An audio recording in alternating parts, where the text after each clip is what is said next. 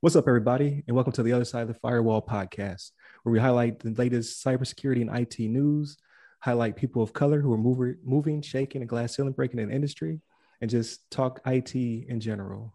My name is Ryan Williams, and today I'm joined by Shannon Tynes. What up, what up? And Levon Maynard. How the hell are you? What's going on? So today we're going to talk about that work from home situation that a lot of y'all are in, and just the impacts thereof. So I'll leave it to Shannon. All right, everybody. So this article is from CNN Business, actually, and is written by Claire Duffy. And the title of it is One of Work from Home's Biggest Losers, Cybersecurity, right? Now, we kind of knew this was going to happen, right? Because when the pandemic kind of came up on us, it was one of those things where it's like, okay, we want people to be safe, but we still have to go out there and do what we need to do, right? We need to make our money. We need to provide our service, whatever it needs to be, right? So when all of this started off, this is one of those things, this is why, and we've mentioned it before on this show, you got to bake in cybersecurity from the beginning, right? So when a lot of these people went and did this work from home type thing, they were just like, okay, what do we do to get back up? They say they're going to deal with it later, and then they really don't, right? It's one of those things where, okay, we're not going to come back down. You know, we're going to bring something down to go back up and make money or do whatever. But the main gist of this article, right, and what she based it off of when she wrote it was Verizon's 2021 Mobile Security Index, right? And this is something they put out every year talking about this. And one of the stats they gave in this index that I was just like, you got to be kidding me, right? So them doing interviews, talking to companies and whatnot, they said 40% of businesses surveyed recognize that mobile devices are their company's biggest IT security threat, right? So in order to make it easy, you got to have your laptop, right? You're looking at emails on your phone, you know, your phone's tied to smartwatches, right? Things of that nature. And so what they said was 40%, let me get back here. 40% of businesses surveyed recognize that mobile devices are their company's biggest IT security threat.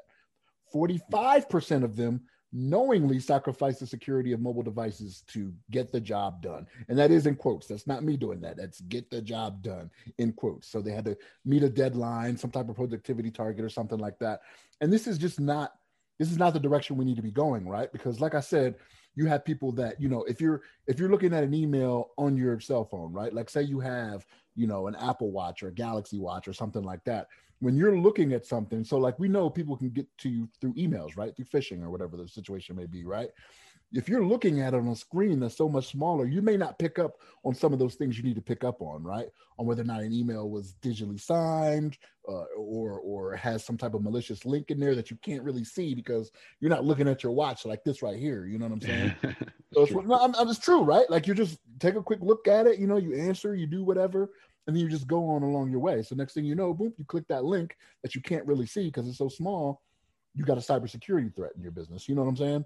So it's one of those things where we talk about it all the time, but there's pros and cons to it, right? Like, yeah, you can get, like, technology nowadays has made it to where you can get up and running quick, fast, and in a hurry, right? It can be done, but you got to get that cybersecurity in there right from the beginning. If you try to tack it on at the end, it is a lot worse for you, right? Like it's a matter of, okay, you have to find something that may be compatible with what you're doing, right? Like if you're already started on this path, okay, well, now I see that this tool won't work. I got to try this tool, right? And there's testing that goes with that. You don't just throw it on there and hope it works, right? Mm-hmm. You got to make sure everything is compatible. So you could go through 3, 4, 5 different types of, you know, antivirus or data loss prevention, whatever situation may be before you find the right one. Right. Mm-hmm. And as more time goes past, right, we see how smart these hackers are out there. Right.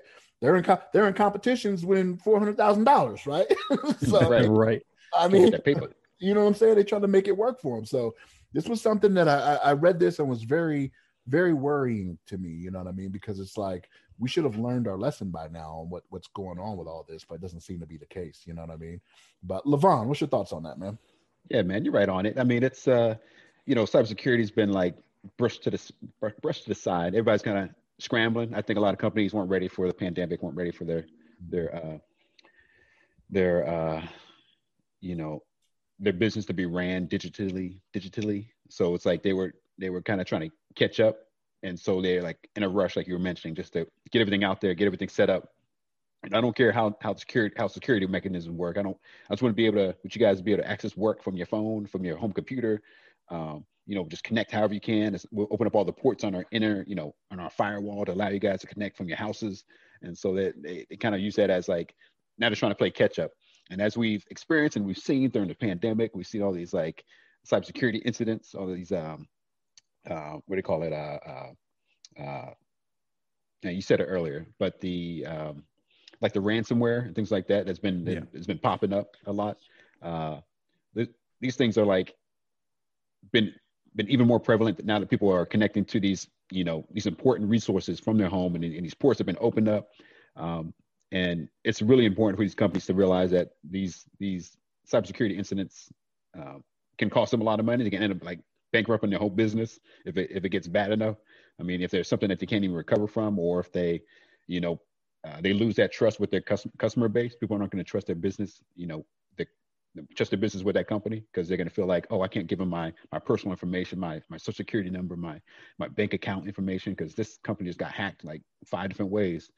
And as we saw with the water plant or whatever it was that got hacked, I mean, that's like even more concerning, because that affects a lot of people. That affects the water supply. All of a sudden you can be drinking some poison water. All of a sudden they got, from some hackers. It could be, from another country, from, Russia, China, anywhere. It could be from England or, wherever they're at.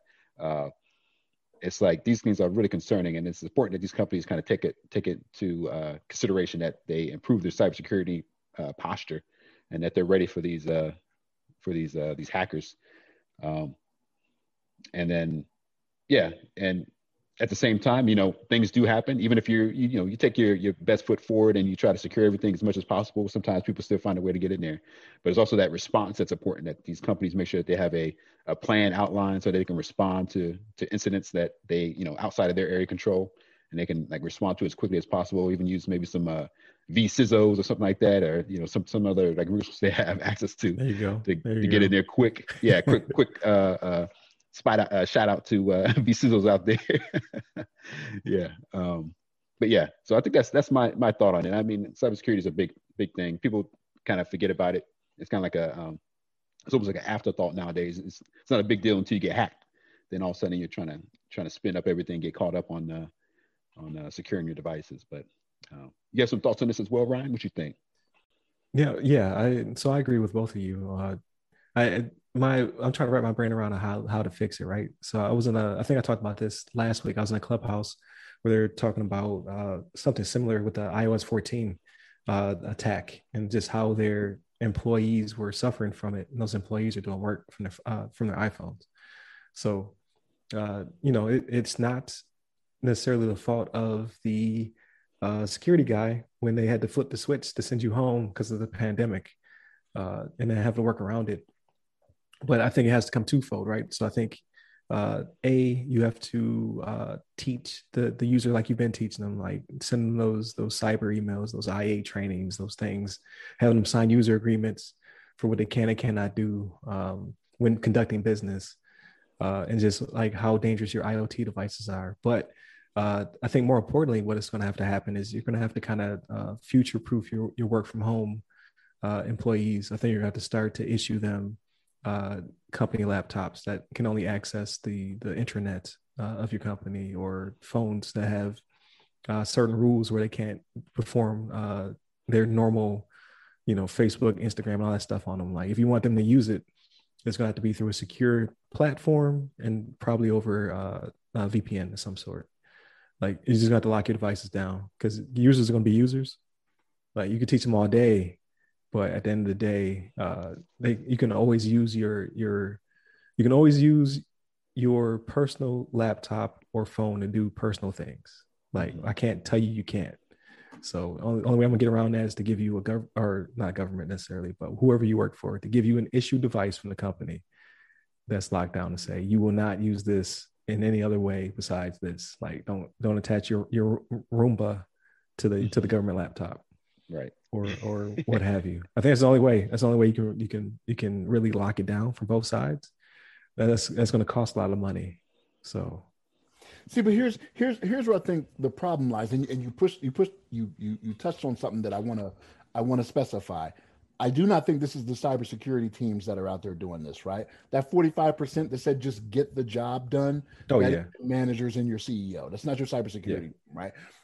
And here's the thing: you have a cybersecurity team, but they work to the benefit of the company. You know what I'm saying? Like they make recommendations on what to implement, and there's still somebody up above them that says yay or nay. And like I said, some type of COO, CEO that says this is the way we're going to do because we need to get the job done, right? So I don't want to put it out there like these cybersecurity folks and these IT folks and these different companies are just like, we're just going to do whatever we need to do. Because I can imagine, like I've been in some meetings where you come with a plate full, like, hey, this is what we need to do to properly secure, but it's going to cost this much in money, this much in time, and it'd be like, nope, scratch that. You know what I mean? Like we need to get back up and running. You know what I'm saying? So. I don't want to make it seem like there's just whole IT departments out there not doing their thing. I mean, I know their frustration in just being told, okay, we're not going to do something that way. We're going to do it a different way, right? So, yeah, for sure. Yeah, because all you could do is give the plan, and then somebody, whoever's in charge of that company, is going to tell you what they're planning on. What kind of risk can I take? You're like, I don't think that's a good one. Yeah. But end of the day, it's their money.